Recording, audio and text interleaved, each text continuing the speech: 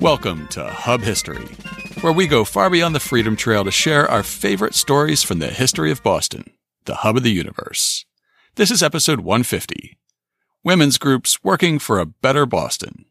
Hi, I'm Jake. Nikki and I have a short week this week, and we didn't have time to put together a brand new episode. Instead, I'm going to share two classic stories about times in Boston history when women's volunteer organizations had a big impact on Boston. First, we'll talk about the Massachusetts Emergency and Hygiene Association, whose members introduced the concept of a playground to the American public in late 19th century Boston. Then we'll fast forward a few decades to the 19-teens, when the Women's Municipal League sponsored Boston's first, and so far only, Rat Day. Both these projects made valuable contributions to Boston's quality of life, and they happened at a time when society didn't generally approve of women's work outside the home. But before we talk about women's groups making Boston better, it's time for this week's Boston Book Club selection and our upcoming historical event. My pick for the Boston Book Club this week is a 5-part series published by food and wine blogger Richard Ofrey on his site The Passionate Foodie. The whole series starts as an attempt to identify the first Chinese restaurant in Boston. He convincingly debunks the myth, which we repeated in our episode about the Great Chinatown Raid, that the Hong Far Lo restaurant, established in 1879, was the first one. In order to get to the bottom of which restaurant might have been the first, Ofrey researched and wrote an admirable overview of the earliest Chinese-American immigrants to call Boston their home. He begins with the story of a teenage clerk for a Hong Kong tea company who was forced to be a cabin boy on a New England merchant ship in 1840, settled in Boston, and eventually became a wealthy tea merchant in his own right. Then he traces several generations of Chinese-American laborers and merchants from the 1840s to the founding of Boston's Chinatown in the 1870s.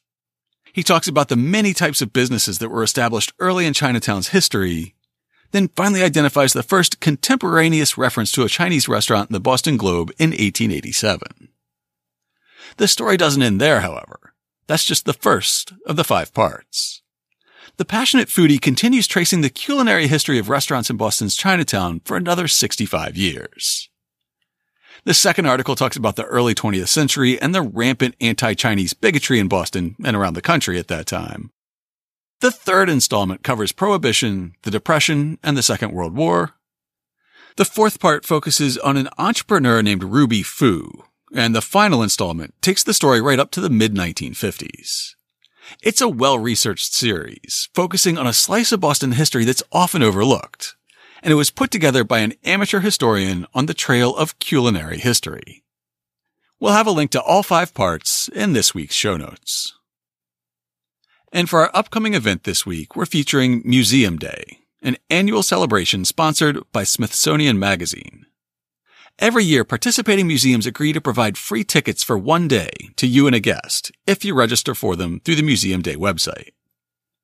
This year, Museum Day falls on Saturday, September 21st, and there are literally dozens of participating partners in the Boston area. In Boston, you have the USS Constitution Museum, the Gibson House, the MFA, and many more. Nearby, there's the JFK Birthplace in Brookline, the Peabody Museum of Archaeology and Ethnology in Cambridge, the Quincy Homestead in Quincy, and the Eustis Estate in Milton. Further afield, there are museums to choose from in Newton, Watertown, Waltham, Wellesley, and many more. Check out the show notes for a link to the Museum Day page, then enter your zip code and see what pops up near you. Just be sure to choose wisely. You can only get 1 Museum Day pass per email address. Before I get on with the show, I just want to pause for a moment and say how mind-blowing it is to be recording episode 150. When we started the show, it seemed wildly over-optimistic to give the URL of the show notes as hubhistory.com/001. Who was I kidding to think I would ever need 3 digits when the vast majority of podcasts fade out before reaching episode 10? Well, here we are at 150. Next month, we'll celebrate our 3rd anniversary on the air, which is very exciting. Over the past 150 episodes, we've gotten better at researching, writing, and recording, so I think the show's at a different level now than it was when we started out. With the help of our Patreon sponsors, we hope to keep growing and improving the show over the next 150 episodes. If you already sponsor the show, thank you.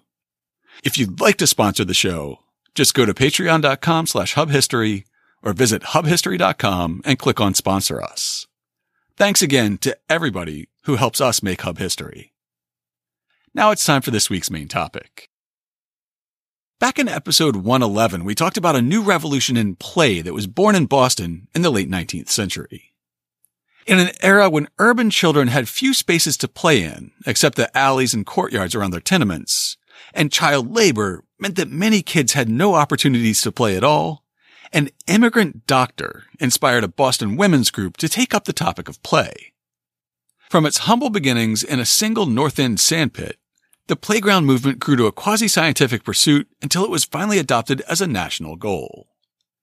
By the early 20th century, safe playgrounds with structured, supervised play were seen as vital to children's moral and educational development.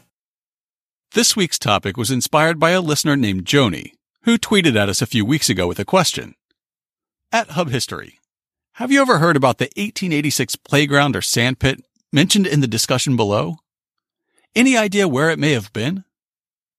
Then Joni's tweet linked to a discussion on the Ask a Historian subreddit where people were discussing the history of children's playgrounds. One comment said, "The first playgrounds were in Berlin and were piles of sand in public parks, inspired by Froebel's notion of gardens for children to explore. A group of women philanthropists took the idea from Germany and had a pile of sand set up in a Boston neighborhood in 1885. Now, we didn't know where the sand pile was, and in fact had never heard of the sand pile, but we started digging." Get it? Before long, we were up to our necks in the history of the playground movement in America. Though, as an early playground activist wrote, playgrounds are now so universal, natural, inevitable that it seems as if there never could have been a beginning to them any more than to perpetual motion. It actually turns out that the origin of the playground movement is right here in Boston. The story of how Boston invented playgrounds has to begin with Dr. Marie Zakrzewska, who was born and raised in Berlin, Germany, of a Polish family. As a little girl, Marie had been whip smart, with teachers consistently praising her performance in school. However, as a girl with a very traditional father in mid-19th century Europe, she was forced to withdraw from school at age 13. Her mother eventually found herself working as a midwife, and Marie would assist her in cases, taking meticulous notes and reading any medical text she could get her hands on. As she entered her 20s, she pressed forward through multiple rejections until she was finally accepted into a midwife training program at the Royal Charity Hospital of Berlin. She was their youngest student, and she appeared to be brilliant, graduating at the head of her class. At just 22 years old, she was appointed to a professorship and made director of the hospital's midwife training program. However, her male colleagues resented her, and she was forced out after just a few months. Disappointed and hoping to find a place with more opportunities for women, Marie moved to the U.S. in 1853. Spoiler alert, America in 1853 wasn't exactly full of opportunities either. Nevertheless, she persisted, enrolling in medical school at Case Western Reserve University, one of the few physician training programs that would accept women at that time. There, she taught herself English in the evenings while learning medicine during the day, eventually graduating in 1856. Marie would now fondly be known as Dr. Zak. An article published by the Jamaica Plain Historical Society describes how Dr. Zak, after a short stint in New York, ended up putting down roots in Boston. Her contacts in Boston led to an appointment in 1859 as professor of obstetrics at the New England Female Medical College, which had been founded in 1848 as the first medical college for women in the world. Side note, longtime listeners will recognize the New England Female Medical College as the alma mater of Dr. Rebecca Davis Lee Crumpler, America's first Black woman physician. Check out episode 18 for more on her. The article continues. Dr. Zakrzewska's dream was to open the medical profession to women. But the promises of the college were not fulfilled. Her attempts to change it from a midwife training school to a mainstream medical school with practical clinical training were opposed by the owner and trustees. Dr. Zock resigned and began work to found the New England Hospital for Women and Children, a center where women physicians would treat women patients. Marie Zakrzewska's hospital opened in 1862 at 60 Pleasant Street in Boston, as a training hospital of the highest possible standards that would allow women to enter the best medical colleges in the world. Irregular physicians such as homeopaths, phrenologists, and magnetists were not allowed to associate with the institution.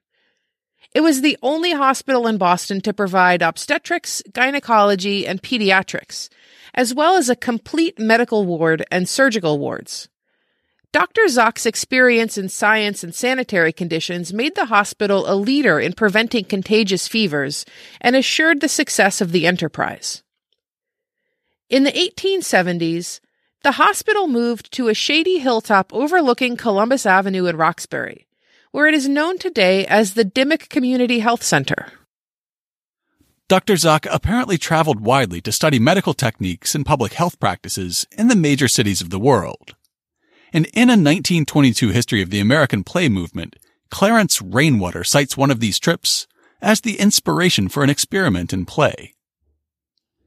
The one provision for play which has been most frequently designated as the origin of the movement is the establishment of sand gardens in Boston.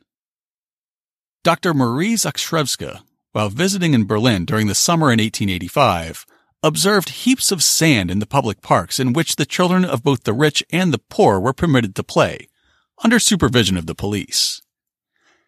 As a result of her report by letter to Mrs. Kate Gannett Wells, chairman of the executive committee of the Massachusetts Emergency and Hygiene Association, a large heap of sand was placed in the yards of the Parmenter Street Chapel and the West End Nursery. Kate Gannett Wells, in turn, wrote in the Massachusetts Emergency and Hygiene Association's 1885 annual report, "Last summer, at the suggestion of Dr. Marie Zakrzewska, and in accordance with the plan in Berlin which has proved so useful to children, a large heap of sand was placed in the yard attached to the Parmenter Street Chapel. An average of 15 children connected with the chapel came there 3 days a week, through July and August, and under the guidance of Mrs. Gamble, dug in the sand with their little wooden shovels and made countless sand pies, which were remade the next day with undismayed alacrity. They sang their songs and marched in their small processions, and, when weary, were gathered in the motherly arms of the matron. Their plays were almost as much of a delight as a picnic, better in a hygienic point of view, for they had the air, the sun, the sand, the fun, and no cake." The same plan was tried at the West End Nursery, but as the children there were hardly 2 years old, they cared little for it. Your committee hope, however, that the success of the experiment in Parmenter Street may have sufficiently demonstrated the usefulness of the sand garden to secure its adoption elsewhere. Playing in the dirt is the royalty of childhood, but poverty infringes upon the right, especially at the North End. For children who had not inherited that royalty, childhood might hold little time to play, or none at all. Children might be expected to help with the housework or farm work, and when they were a little older, they might be expected to go to work. In his study of the play movement, Clarence Rainwater commented that opportunities for play were actually declining in the mid-19th century, especially for city kids. In the cities, where a consciousness of the social situation first arose, the behavior of children, youths, and adults during their leisure hours and holidays frequently became delinquent conduct, play became crime, while leisure pursuits became commercialized to an extent without precedent. The women of the Massachusetts Emergency and Hygiene Association, which we'll refer to as the MEHA, also believed that city kids were running wild in the streets. They wrote that their experiment sand garden was a favorable alternative for the amusement of the younger children of the poorer classes, who ordinarily play in the streets, where they are exposed to accidents and to unfavorable moral influences. Children had, of course, found ways to play for as long as children had existed. Early in our history, Boston Common was home to children's games, alongside grazing cattle and sheep. However, for most kids, the only spaces available for play were the courtyards of their tenement houses or the streets and alleyways outside. Indeed, the photo collection at the Boston Public Library reveals pictures of young children in the 19th and early 20th centuries playing on shipwrecks along the harbor, building forts out of trash in squalid alleys, petting stray dogs, and skipping across the frigid waters of Boston Harbor by hopping from one free-floating ice cake to another, none of which seem like safe or constructive activities. Free-range kids were the norm back then, but it came at the price of injury, or worse, from accidents. And the worst-case scenario played out in the 1870s, when the teenage serial killer Jesse Pomeroy began torturing and murdering unsupervised young children in Boston. You can hear more about him in episode 55. The innovation of the playground was not only providing space for play. In fact, Brookline had appropriated land for children's play by 1872, but also providing structured activities, equipment, and supervision. The 1887 MEHA annual report explains how the structure and supervision of the new playgrounds were an improvement over the free play that children were used to. Though but a poor compensation for fields and flowers, sand gardens are full of enjoyment to the children who, without them, would have neither sand nor earth for dirt pies and miniature forts. That the joys of our playgrounds rival those of green fields, or that our sand heaps are a fitting substitute for the wide sea beach, we do not claim. But we are an enthusiastic committee, and believe in our plan as a saving force for the children. As for many hours during the hot, sultry months, 400 children were kept away from the associations of the gutters and the wharves, were made happy, and taught something of honesty, unselfishness, and gentle manners. In fact, 1887 marked a major expansion of Boston's nascent playgrounds. From a single sand pile in 1884 to 3 sand gardens in 1885, the movement had now expanded to a total of 10 play spaces for children in 1887. In some of these spaces, the activities available to stimulate young minds went well beyond the sand piles that Kate Gannett Wells had called the royalty of childhood. The expanded mission prompted a name change for the supervising MEHA committee. The Committee on Playgrounds can report much pleasure and many gentle influences granted to the little children of the poor during the 8 weeks when the schools were closed. 7 schoolyards situated in the neighborhoods where children swarm were open for 3 hours on 4 fair days of each week. A kindly matron was ready to welcome the children and offered them sand heaps and shovels, balls, tops, skipping ropes, reins, bean bags, building blocks, flags to march under, and transparent slates to draw upon. Besides these 7 yards, which are dignified by the name of playgrounds, there were 3 sand gardens where only sand and shovels were furnished.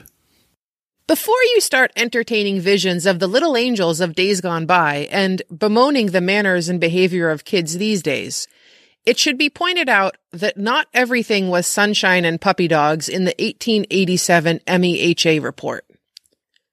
At the Baldwin Schoolyard, Chardon Court, the children were of the most untamable material and refused to be in the least appreciative when the matron spoke of the kindness of the women who had arranged the playgrounds. Pooh, they're paid for it, one boy remarked. Oh no, they do it to give you a good time. Well, they are fools then, was his comment. Roxbury Street Schoolyard was a difficult place. On the first day, nothing but the presence of a police officer quieted the older boys who were bent on mischief. That was soon over, however, and Mrs. Edson, the matron, did good work.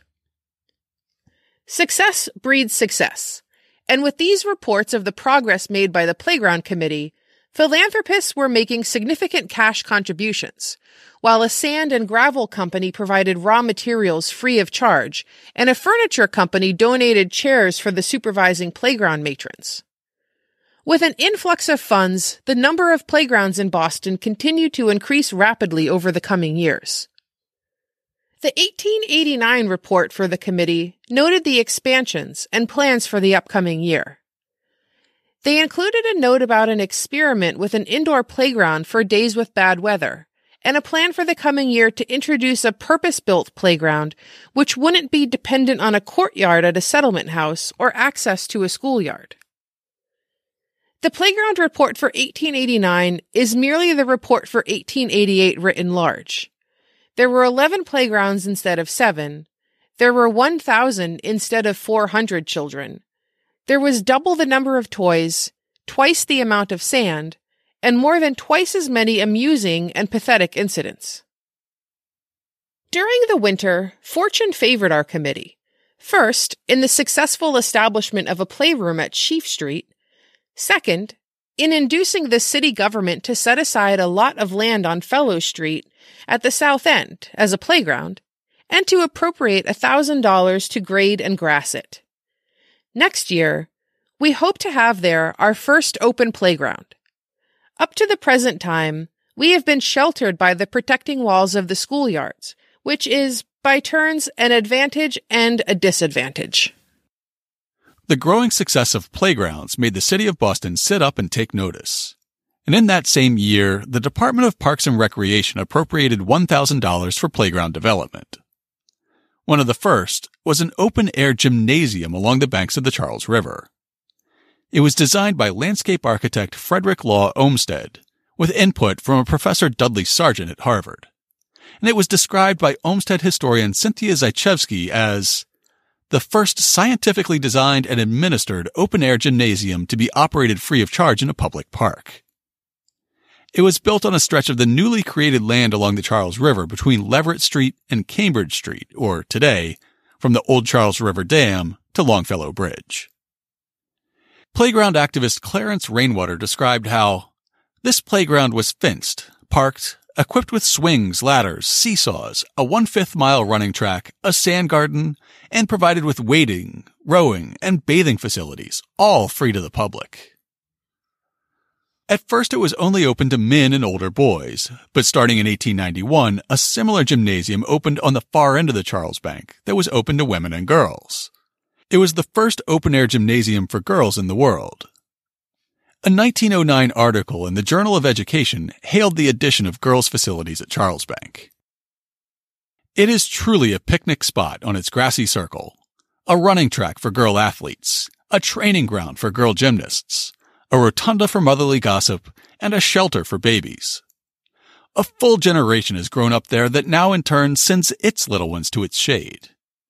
Long live Charles Bank, which, best of all, is now only one of many admirably equipped playgrounds under the wise control of the Park Commission and its superintendent, Mr. John A. Pettigrew, who, better than most men, knows how to unite sympathy and discipline, enthusiasm and wisdom, and love for the beautiful in nature with practical utility. In 1890, 30 acres were set aside as a playstead at Franklin Park. And then in 1894, Franklin Field was opened for rowdy games and active play among older children that wasn't seen as appropriate for the more reflective attitude of Franklin Park. These large and generous playgrounds were a start, but they weren't accessible by all children in all parts of the city. A new mayor would set out to change that in 1898. Josiah Quincy was elected mayor of Boston in 1896.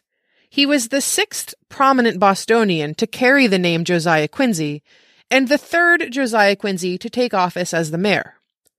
The centerpiece of his administration was massive spending on public works projects.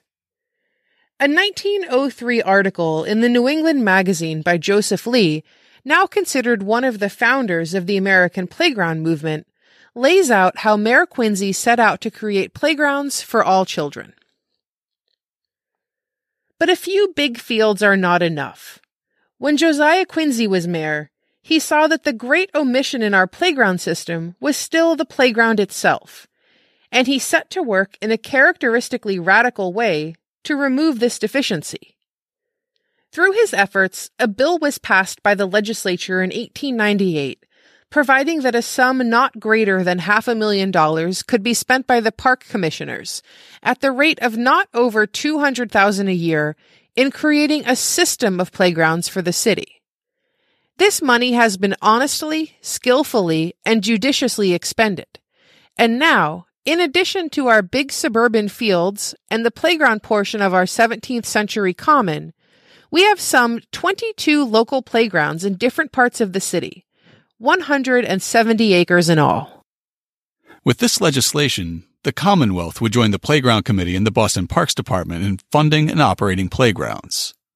They were joined in 1899 by the Boston Public Schools, who allocated $3,000 for year-round playgrounds. With 3 governmental agencies involved in playgrounds, it was time for the Playground Committee to reevaluate their role. Reflecting on these changes a decade later, playground pioneer Kate Gannett Wells wrote in the Journal of Education, "The so-called psychological moment had arrived for Miss Tower and her committee, either to form a large playground association or to put their work under the sole direction and support of the school committee. It had become rather difficult for the volunteers in the committee to arrange details of management. How much should each contribute? When a yard was just right for playground purposes, repairs on its schoolhouse often prevented its use. Plans could neither be made long ahead nor permanent, as the committee was a constantly changing body. Therefore, as the idea of the playgrounds had at least been permanently accepted, Miss Tower and her committee handed over to the school committee the work they had initiated and maintained. Playgrounds have become a matter of even legislative authority, but no legislature ever forecast its action from 3 small sand heaps. The women of the Massachusetts Emergency and Hygiene Association were out of the playground business, but they could take satisfaction in knowing that their efforts had inspired imitators in cities around the country. A 1925 article in the Journal of the Playground and Recreation Association of America notes, "In Philadelphia in 1893, 2 summer playgrounds were started by philanthropic people. In 1895, the city council opened available schoolyards and appropriated $1,000 toward their maintenance. This amount was soon increased to $3,000. Sand gardens were started in Providence by the Children's Kindergarten Association in 1894. Other cities followed rapidly. In 1898, the New York School Committee took over the vacation schools, establishing 20 school playgrounds. In 1899, Brooklyn and Baltimore started their playgrounds. Cleveland, Minneapolis, and Denver had sand gardens in 1898. The first recreation pier in New York was opened in 1897. Philadelphia opened a play pier in 1898. Now that playgrounds were being opened around the country, and now that Boston's women had given up administering the movement they had created, it was time for the men to step in and claim credit. In 1900, Cabot heir Joseph Lee bought a vacant lot on Columbus Ave and opened it as a model playground. He published frequently on the topics of play and playgrounds, becoming known as the grandfather of play, or the father of the American playground, which is all well and good, except that he had taken up the subject a decade and a half after Boston's women had pioneered it. In 1906, Joseph Lee of Boston and Jane Addams of Hull House in Chicago were named as honorary vice presidents of the newly formed Playground Association of America. At a meeting held on April 12th at a YMCA in Washington, D.C., directors of agencies that ran playgrounds in 18 different cities and towns formed this new organization to promote the playground movement across the nation. One of their core principles was that, inasmuch as play under proper conditions is essential to the health and the physical, social, and moral well-being of the child, playgrounds are a necessity for all children as much as schools.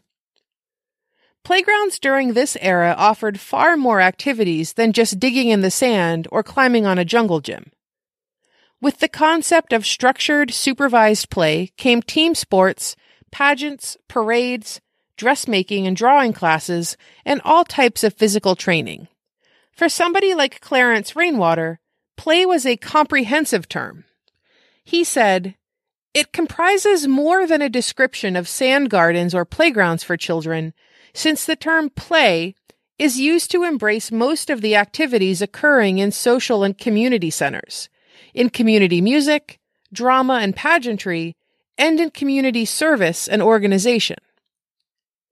The focus on drama and pageantry is evident in A Pageant of the Perfect City, produced in Boston by Playground Movement veterans in 1909. It was meant to showcase the ideals of a perfect modern metropolis and to position Boston as the perfect illustration of these ideals. According to Playground magazine, it depicted the development of the city as the home of man from the earliest conjectural days of the caveman through the period of Indian life and the colonial times to the present and on into the future, symbolically suggesting the conditions that Boston 1915 is striving to create, the pageant of the perfect city. The venue for this pageant was the original Museum of Fine Arts building in Copley Square, and the sponsor was the Boston 1915 movement. Our current leadership in Boston has a plan for the future called Boston 2030, which looks ahead to the 400th anniversary of our city's founding and imagines improvements in housing, transit, walkability, technology, and other livability measures. Boston 1915 was the early 20th century equivalent, when 1915 was the future coming up on the horizon. The Massachusetts State Library describes the movement. In 1909, a special event with the stated purpose of imagining the future to help make Boston a better place by 1915 was held at the Old Art Museum in Copley Square from November 1st to the 27th. For a 25-cent admission fee to enter the 1915 Boston Exposition, Bostonians of 1909 could see exhibits on and hear lectures about improving life in Boston, on topics ranging from public health to transportation. This idealized, forward-looking future of 1915 was the work of the Boston 1915 movement, a group of prominent business leaders and citizens that came together in 1909 to work for the betterment of the city of Boston. The movement established their own progressive thinking magazine called New Boston, a chronicle of progress in developing a greater and finer city under the auspices of the Boston 1915 movement. And they planned the exposition, modeled on the Columbian World Exposition held in Chicago in 1883, to introduce their city as it is to be. It was in service to these goals that the pageant of the perfect city was produced, and if we hadn't researched the Playground movement, we may have never discovered this delightfully weird dramatization. The play featured over 1,500 performers and was organized into 5 acts, with the first 3 taking the audience through a tour of Boston during prehistoric times, then through Native American dominance, to the coming of English settlers. As you might guess, the American imagination in 1909 produced a result that we would consider to be incredibly racist and paternalistic by our modern standards. Finally, in the 4th act, the audience was introduced to modern Boston. Accompanied by the stirring music of Elgar's Pomp and Circumstance, in splendid procession Boston came forth, attended by the 30 neighboring cities and towns in the metropolitan district. She was impersonated by a woman with white hair, but in the prime of life. The conception was stately and inspiring. Robed in blue, wearing on her head the gold dome of the State House, her ample train of blue and green gauze carried by 7 young girls, representing the 7 districts of the city of Boston, she stood on a slightly elevated dais, her districts disposing themselves around her in their relative geographical position, the folds of her blue-green train representing the waters of Boston Harbor. On either side of her were grouped the neighboring cities, each appropriately robed and bearing some symbol or insignia of her town. Lynn, for instance, as industry, carried a large cogwheel as a shield. Chelsea, recovering from her disastrous fire, wore the phoenix on her head as a crest. Canton carried the copper bells cast by Paul Revere, and Quincy, in granite-colored robes, carried the anchor to represent the shipbuilding industry. It was a splendid and imposing spectacle, instinctively calling forth the admiration of the stranger and the local pride of those who reside in the metropolitan district. The civic question for every citizen in this personified characterization of Boston and her neighbors was, is it true? Are these cities thus resplendent in their nobility and worth? Or can they be? Shall they be? And the answer varies according exactly to the local patriotism and civic determination of which the individual citizen is capable. The 5th act introduced a vision for Boston in the future, and among the goals for future Boston was increased playgrounds. This is one of the few predictions to actually come true. A 1948 Boston Planning Department report notes that Boston by that time had 104 playgrounds, totaling over 650 acres, which was a notable accomplishment. The same report, however, notes that in some of the neighborhoods with the most densely packed populations and the most children per household, there were actually fewer playgrounds per square mile and per capita than in outlying areas. The report identifies increasing the number of playgrounds and the more equitable distribution of playgrounds for the future as key goals for the coming decades. Even today, some of the same goals persist. While there may be less focus on structured play these days, there is still a focus on using playgrounds to promote physical fitness. In our own neighborhood, the Parks Department rebuilt our local playground about 3 years ago, adding a spray deck, improving the play structures and basketball and tennis courts, and building in fitness equipment like ellipticals and pull-up bars.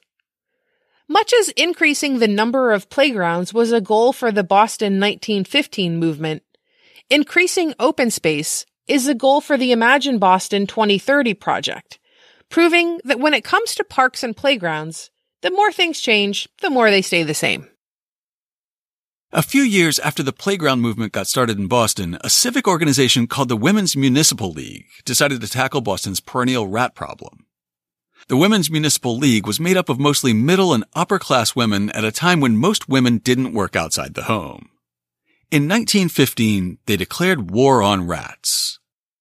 Over the next few years, the group published literature on eradicating rats, carried out an extensive education campaign, and in 1917 hosted a citywide Rat Day with cash prizes for the citizens who killed the most rats.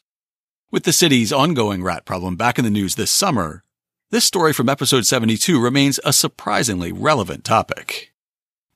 On February 13th, 1917, a man who newspapers would identify as Mr. B. Rimkus walked into a city-owned yard in Brighton and presented an official from the Boston Sanitation Department with a sack containing 282 dead rats. In return, he got a bounty of $150, which would be the equivalent of about $3,200 in today's money. Mr. B. Rimkus was the champion rat killer of Boston. But before we talk about Mr. B. Rimkus, let's start at the beginning. Way back at the very beginning. The black rat likely evolved in Southeast Asia between 1 and 2 million years ago, then colonized South and Central Asia. When ancient Rome began trading with India for spices, Rattus rattus, the black rat, hopped on a ride on one of their caravans and made its way to Europe. Rats of all kinds are opportunistic omnivores, eating almost anything that can feed a person, pig, cow, or goat. They quickly flourished in the Roman world, with booming populations stuffing themselves on the waste of Roman farms and cities. The black rat arrived in the British Isles by the 1st century CE and flourished there for the next millennia and a half. Eventually, however, a new competitor appeared on the field. The brown rat, or Rattus novegicus, was first reported in Europe in the mid-1500s. A Boston Magazine article published last month includes a description of the rise of Rattus norvegicus. The brown rat's origin story begins somewhere near Mongolia about 2 million years ago, long before the dawn of human history. Once Homo sapiens entered the picture, wherever people went, rats followed, eating their debris and garbage along the way. They trailed nomadic shepherds on the grain road through Central Asia and followed the merchants of the Silk Road west toward Europe. They even hitched a ride to the New World as stowaways on ships carrying early European immigrants. The black rat had a head start, but the brown rat had soon supplanted it in Great Britain. Brown rats were better evolved for the cold, and they were larger and more aggressive than black rats. In addition, the changing nature of human settlements in England favored the brown rat. Black rats evolved as arboreal, tree-dwelling creatures. This served them well when European dwellings were primarily made of wood with thatched roofs. As more buildings switched over to brick and masonry with tiled roofs, the advantage switched to brown rats. They had evolved as burrowers and naturally chose damp soils along riverbanks to make their dens. This behavior transferred easily to damp privies, sewers, and basements, and the brown rat was soon the king vermin of the British Isles. The same transition happened in the New World in general, and in Boston in particular. The black rat arrived on our shores with the first European settlers. Any ship from Europe carrying livestock, food stores, or even just the rations to feed the sailors aboard probably had Rattus rattus hiding somewhere below decks. After all, black rats are sometimes also called ship rats. Just over a century later, Rattus norvegicus followed them. Boston Magazine notes, the first reports of brown rats in the American colonies date to 1775, and the animals quickly became regular residents in the filthy, crowded industrial centers such as Baltimore, Philadelphia, New York, and Boston. They weren't the first rat species on the scene. Rattus rattus, the smaller black rat, historically loathed as a transmitter of bubonic plague, had arrived more than a century earlier. But the larger and more aggressive brown rat, better suited for cold winters, easily bullied the black rat out of town and before long claimed the Northeast as its own. Beneath Boston today is a veritable graveyard of colonial-era rats, says city archaeologist Joe Bagley, who's found evidence of rat tunnels on Paul Revere's property and once even unearthed the skeleton of a rat in the North End that died next to a 19th century Catholic miraculous medal. Nothing, however, can compare with the grisly discovery Bagley's team made in a garden at the Old North Church in August 2016. They were digging 6 feet below ground near a cistern when the first rat skull surfaced, followed in quick succession by a second, a third, and a fourth. We couldn't quite figure out what was going on, says Liz Quinlan, a zooarchaeologist who was on site that day. We were essentially pulling out buckets of rats. By the end of the project, they had removed 747 rat bones, which is insane, she assures us. While Quinlan suspects that the rats drowned in the latter half of the 19th century, she can't yet say if they all perished at the same time. The archaeological evidence shows how firmly established the brown rat was in Boston by the end of the 19th century. The beginning of the 20th century saw the rise of a new force, one that seems like a surprising opponent for the scourge of the rat. The website Mass Moments describes this unlikely team of heroes. In 1908, a group of well-to-do Boston women formed the Boston Women's Municipal League to promote civic betterment. According to the League's historian, the founders believed that housekeeping of a great city was women's work. It was their province to see that the city was kept clean, as it was also their province to see that their own homes were clean. So obviously, the garbage and ashes should be promptly and scientifically removed from the streets and alleys, the markets freed from dirt and dust and flies, and the air cleaned from soot and smoke. The BWML's founders were drawn from the city's most established families. The members were the wives and daughters of businessmen, ministers, lawyers, professors, and doctors. Within a short time, the League had a membership of over 2,000. Their dues funded studies and programs, usually carried out by paid professionals. However, volunteer committee women managed many of the League's activities. Women may not have been able to vote at the time, but the prominent women of the Municipal League were influential in public affairs in the city nonetheless, as expressed in their 1917 mission statement. The object of the League is to educate and organize among the women of Boston and the surrounding communities an intelligent, representative public opinion which will exert its influence in the public service. With this mission of public service led by women, the Women's Municipal League soon landed on the eradication of rats as a worthy project for their efforts. They researched the topic of rat extermination and abatement so heavily that they soon became some of the nation's foremost experts. They were called upon to evaluate and endorse various extermination methods, and they spread the slogan, "If we have to go to New York for our hats, New York comes to Boston to ask about rats." A card that members of the Women's Municipal League circulated that tried to quantify the dangers posed by rats said, "There are about 750,000 rats in Boston. It costs at least 1/2 cent per day, or $1.82 per year, to keep each rat. Boston is paying some $1,355,000 a year for rats. Can we afford such an amount to support vermin that bring us trichinosis, bubonic plague, and possibly infantile paralysis? Help us to rout the rat. They published literature about rats and rat abatement and sent it to every library in the country, to municipalities in Canada and Europe, and in response to inquiries from Australia, Brazil, India, and Russia.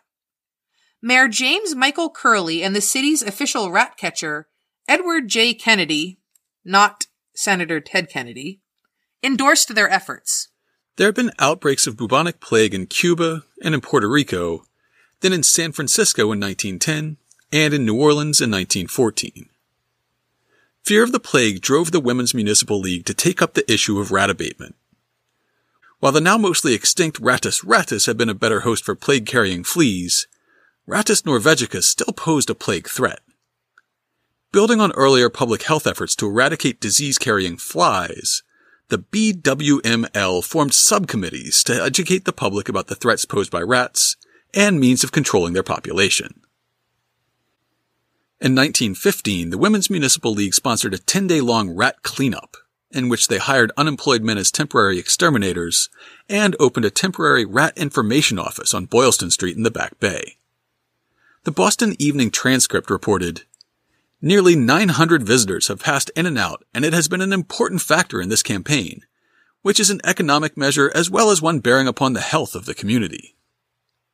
By 1916, the Women's Municipal League was making rat abatement one of the primary goals of their organization, saying, "This committee, thinking the time had arrived for active measures against the horde of rats which infest the city, inaugurated a campaign for their extermination under the management of Mrs. Albert T. Leatherby.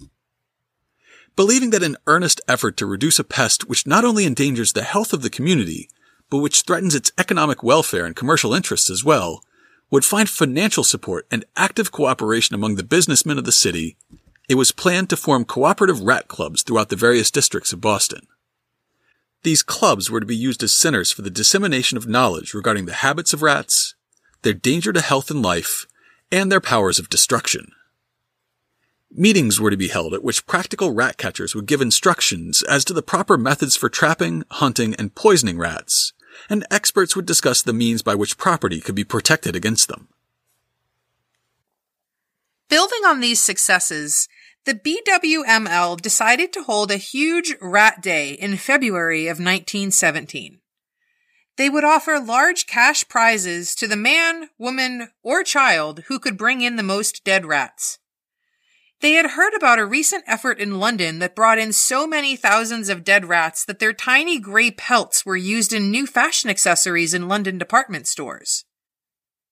They hoped to make a similar dent in the rat population in Boston, while at the same time educating the public about the dangers of rats and promoting their other rat-fighting efforts. An article from the Royal College of Surgeons describes the major promotional push the BWML put together. With support from the Boston Health Department, local newspapers, trade journals, and religious magazines, the campaign aimed to reach the widest number of people possible. Flyers were distributed in a variety of languages, and 1,000 copies of the striking two-colored poster were displayed throughout the city, including the platforms of Boston elevated railway stations. Window displays were created in pharmacies, hardware, and grocer shops, with 1,000 cards distributed by Boy Scouts. Even the United Cigar Stores Company placed one in each of their stores. The committee commissioned the National Motion Pictures Company to produce an educational film titled The Rat Menace. It was favorably received at a private viewing attended by doctors, federal quarantine officers, and city department members. Later, a series of educational slides were shown in local cinemas over 5 weeks, drip-feeding information to the public. Flyers went up around the city in English, Italian, Polish, and Hebrew. Signs in the windows of grocers, hardware stores, and druggists screamed, Kill your rats. There are 2 million or more rats in Boston, causing annual damages of $70 million and jeopardizing the lives, property, and prosperity of our city.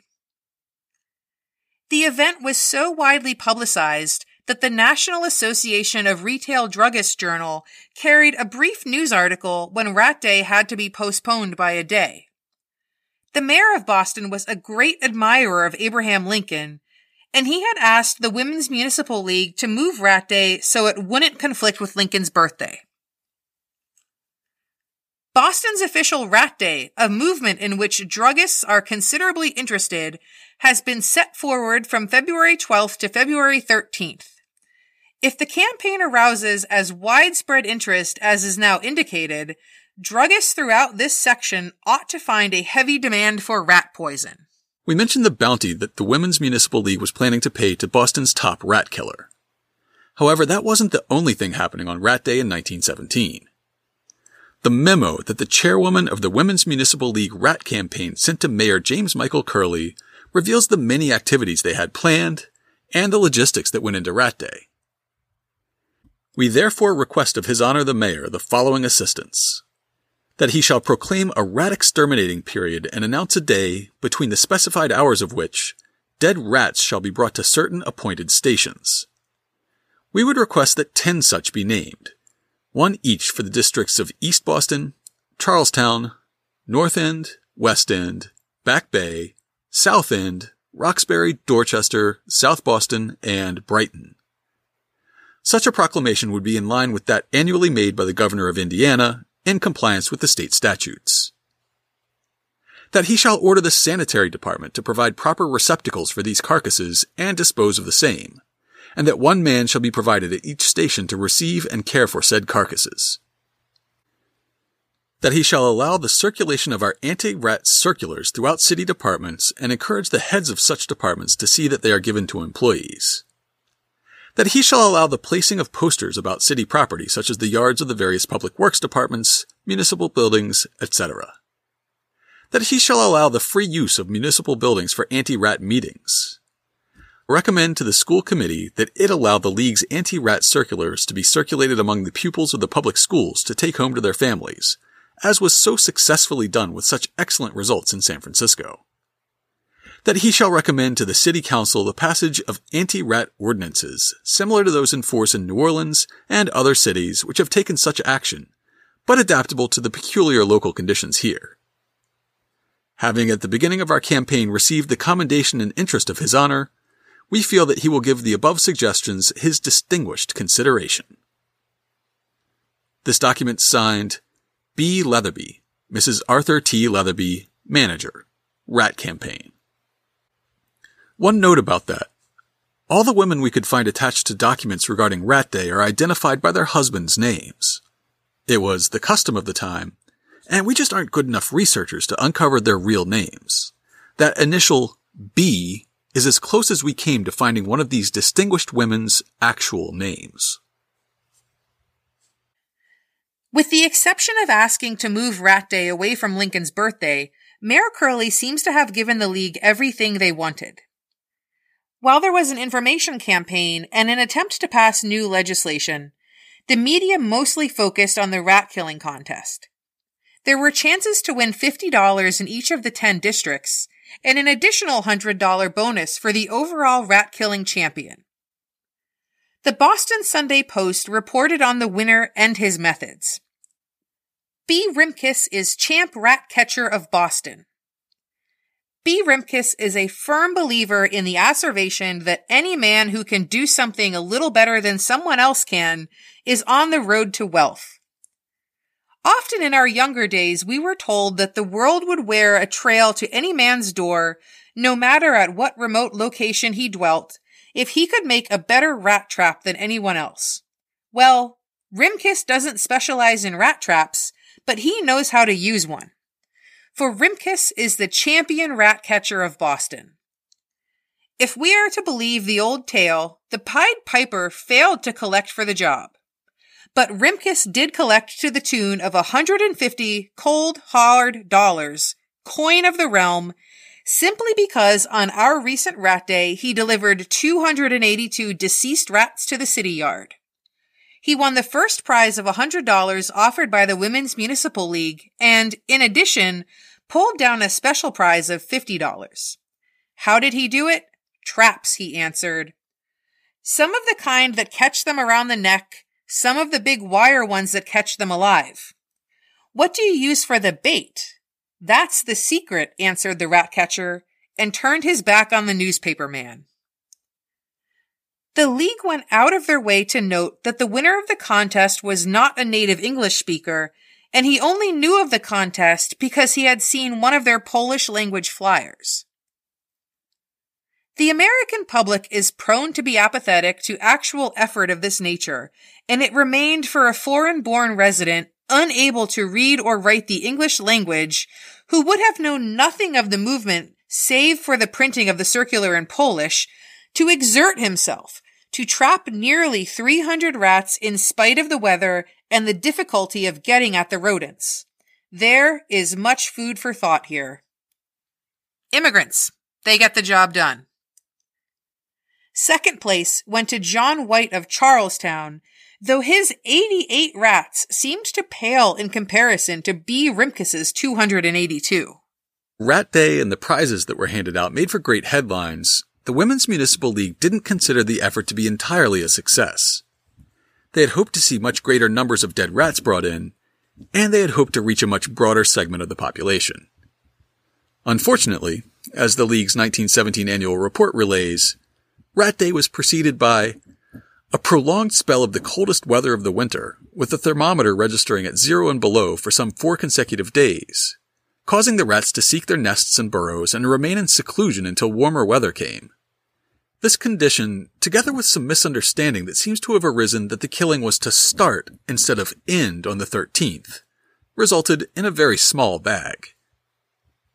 The report puts the best face on a project that saw only limited success. As the campaign progressed, it was realized that despite the efforts of the federal and municipal health authorities, the people were not sufficiently impressed with the danger to give the support necessary to carry out these extensive yet practical plans. And owing to the impossibility of securing sufficient funds to execute them, they were reluctantly abandoned. Rather than give up the work entirely, however, it was decided to do as much as possible with the funds available, and it was believed that while the actual extermination would be slight, the campaign could be made one of education, which might later stimulate an interest in anti-rat measures. Was their campaign a success? In the end, the evidence speaks for itself. There was never another Rat Day in Boston. The League would say, therefore, the campaign was remodeled on the new lines, and while we feel that it was far from being as effective as it might have been had it received proper support, we do believe that a great deal has been done in educating public opinion on the problem, which will result in the passage of rat-proofing legislation and other prophylactic measures against the entrance of bubonic plague into this port. The Royal College of Surgeons judges the League less harshly than they judge themselves. Despite the low number of rats collected, the committee's publicity work had led to additional exposure and advertising by businesses involved in rat control, so the campaign's success was actually much wider. The work was taken over by the Boston Board of Health, and indeed continues to this day. How successful have these efforts been? Is Boston now a rat-free utopia? Well, that Boston Magazine article from last month describes the scene in Boston today. On any given night, thousands of rats are running wild through Greater Boston, gnawing their way into historical brownstones, defecating in popular eateries, and having ungodly amounts of sex in our public parks. Today, the only places in the world that can claim to be rat-free are Antarctica, a few isolated islands, and the Canadian province of Alberta. Last year, Governing Magazine announced that data from the Census Bureau's American Housing Survey indicates that Boston has supplanted New York as America's second rattiest city. 16.9% of Boston households reported rodent sightings, just slightly behind the rattiest city of all, Philadelphia, which was at 18%. Patriots fans can draw their own conclusions from these findings. The Boston Magazine article continues, in 2016, Boston Inspectional Services teamed up with researchers at Harvard and MIT and began packing large rat nests with dry ice, which evaporates into carbon dioxide and suffocates the animals. The city tested the method on infestations in overgrown cemeteries and even used it on a massive burrow in the public garden. It was amazingly effective, Christopher says, probably the most humane way to deal with the rodents. But then the federal EPA got wind of what was going on and told the city it was not allowed to use dry ice because it was not an officially registered pesticide. Ultimately, though, controlling rats isn't really about coming up with new ways to kill them. It's about effectively managing the endless stream of trash that flows from our homes and businesses, along with making it difficult for the animals to find warm, safe places to nest. It means that residents shouldn't dump garbage on the sidewalk, and that parks departments should know which type of ground cover is hospitable to rats and which isn't. It means that restaurant owners should seal up their dumpsters every night, and that landlords should quickly call an exterminator when a tenant complains. Needless to say, these are lofty ambitions for a city where neighbors get in fistfights over parking spaces and absentee landlords abound. Even if we do everything right, the simple fact is that rats are here to stay. Listen, people. Keep the lids on your garbage cans and don't litter. The Boston Women's Municipal League isn't planning to hold another rat day anytime soon, but if they do, I am super competitive and I am totally gonna win. But in the meantime, it is up to all of us to fight the good fight. To learn more about the work Boston women did on playgrounds and Rat Day, check out this week's show notes at hubhistory.com/150. We'll have sources, historic images, and other materials related to both of this week's stories. And of course, we'll have links to information about our upcoming event and the Passionate Foodie's History of Chinese Cuisine in Boston, this week's Boston Book Club pick. If you'd like to get in touch with us, you can email podcast@hubhistory.com. You can call and leave a voicemail at 617-383-9255, and we might play it on a future show. We are Hub History on Twitter, Facebook, and Instagram. Or just go to hubhistory.com and click on the Contact Us link. While you're on the site, hit the subscribe link and be sure that you never miss an episode. If you subscribe on Apple Podcasts, please think about writing us a brief review. Or just tell a friend about us. That's all for now. We'll be back next week.